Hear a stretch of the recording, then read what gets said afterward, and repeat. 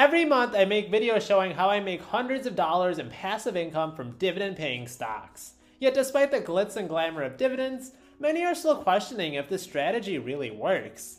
Let's get into why dividend investing is always number one and why dividend investing works so well for people of any age. To start off with, dividend investing provides a consistent stream of income. Shareholders of dividend stocks know they can expect paychecks every month or every quarter.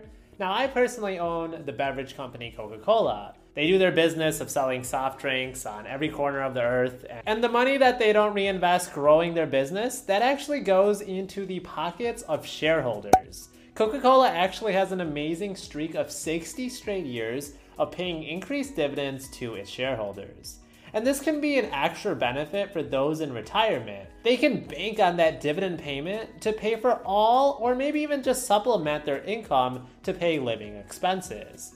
Rack up enough shares over time, definitely have the potential to quit your 9-to-5 and just live off dividends. Secondly, companies that pay dividends aren't automatically great companies, but it could be a way to distinguish a company's health.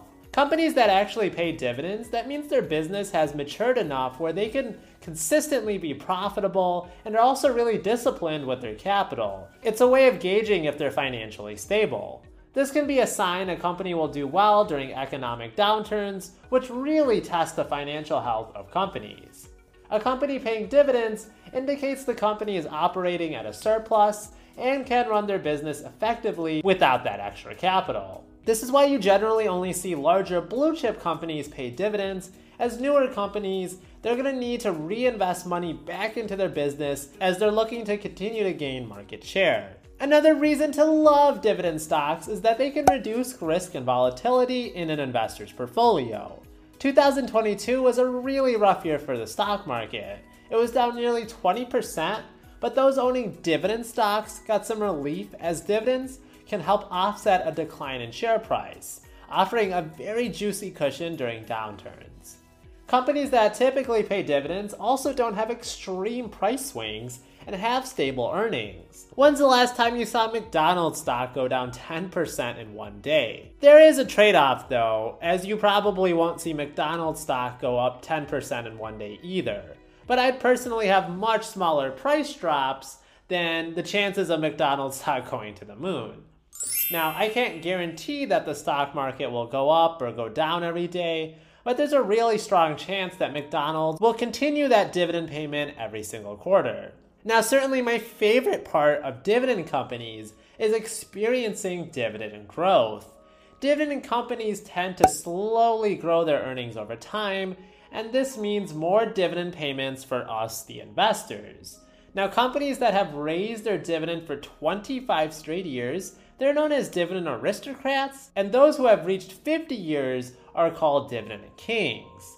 Being featured on these lists is a really high honor, and investors often have to pay premium for companies like this because they know they don't need to babysit them. I also love how dividend companies do the work of picking when to pay you. Imagine all the anxiety trying to sell growth stocks at just the right time to live off of them. In times of low interest rates, dividend yields from companies may be higher than the fixed rates government bonds offer. But don't tell that to Uncle Jerome as he continues to hike interest rates to curb inflation. It's well documented that Warren Buffett has a mouth-watering 54% yield on cost on his Coca-Cola shares that he bought in 1988. This is because the price he bought his shares for has actually never changed since 1988, but the amount Coca-Cola pays in dividends has went up every single year. Just own great companies that consistently raise their dividend, and one can enjoy these amazing 50% plus returns just like Warren Buffett every single year.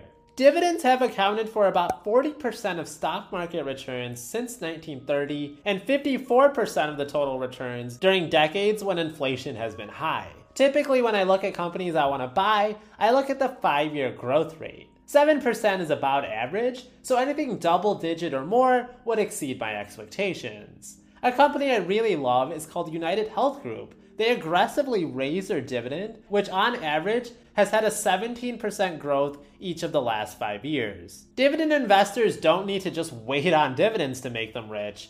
Companies can also experience capital appreciation and share price too. Dividend aristocrats have historically outperformed the market, and other dividend-paying stocks, they are, on average, higher quality businesses.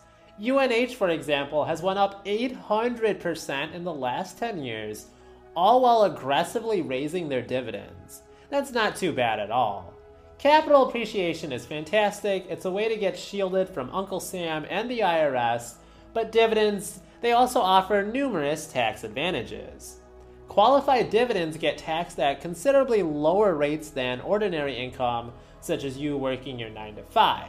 Now, depending on what income bracket the investor falls in, they could be paying anywhere from 0% to 15% to 20%, with most people falling in that 15% range and the highest income earners paying 20% taxes on their dividends. The reason why dividends are tax efficient is that the government wants to incentivize long-term buying and holding, as well as giving a reason for companies to reward its shareholders. A company's board of directors determines when to pay dividends and how much.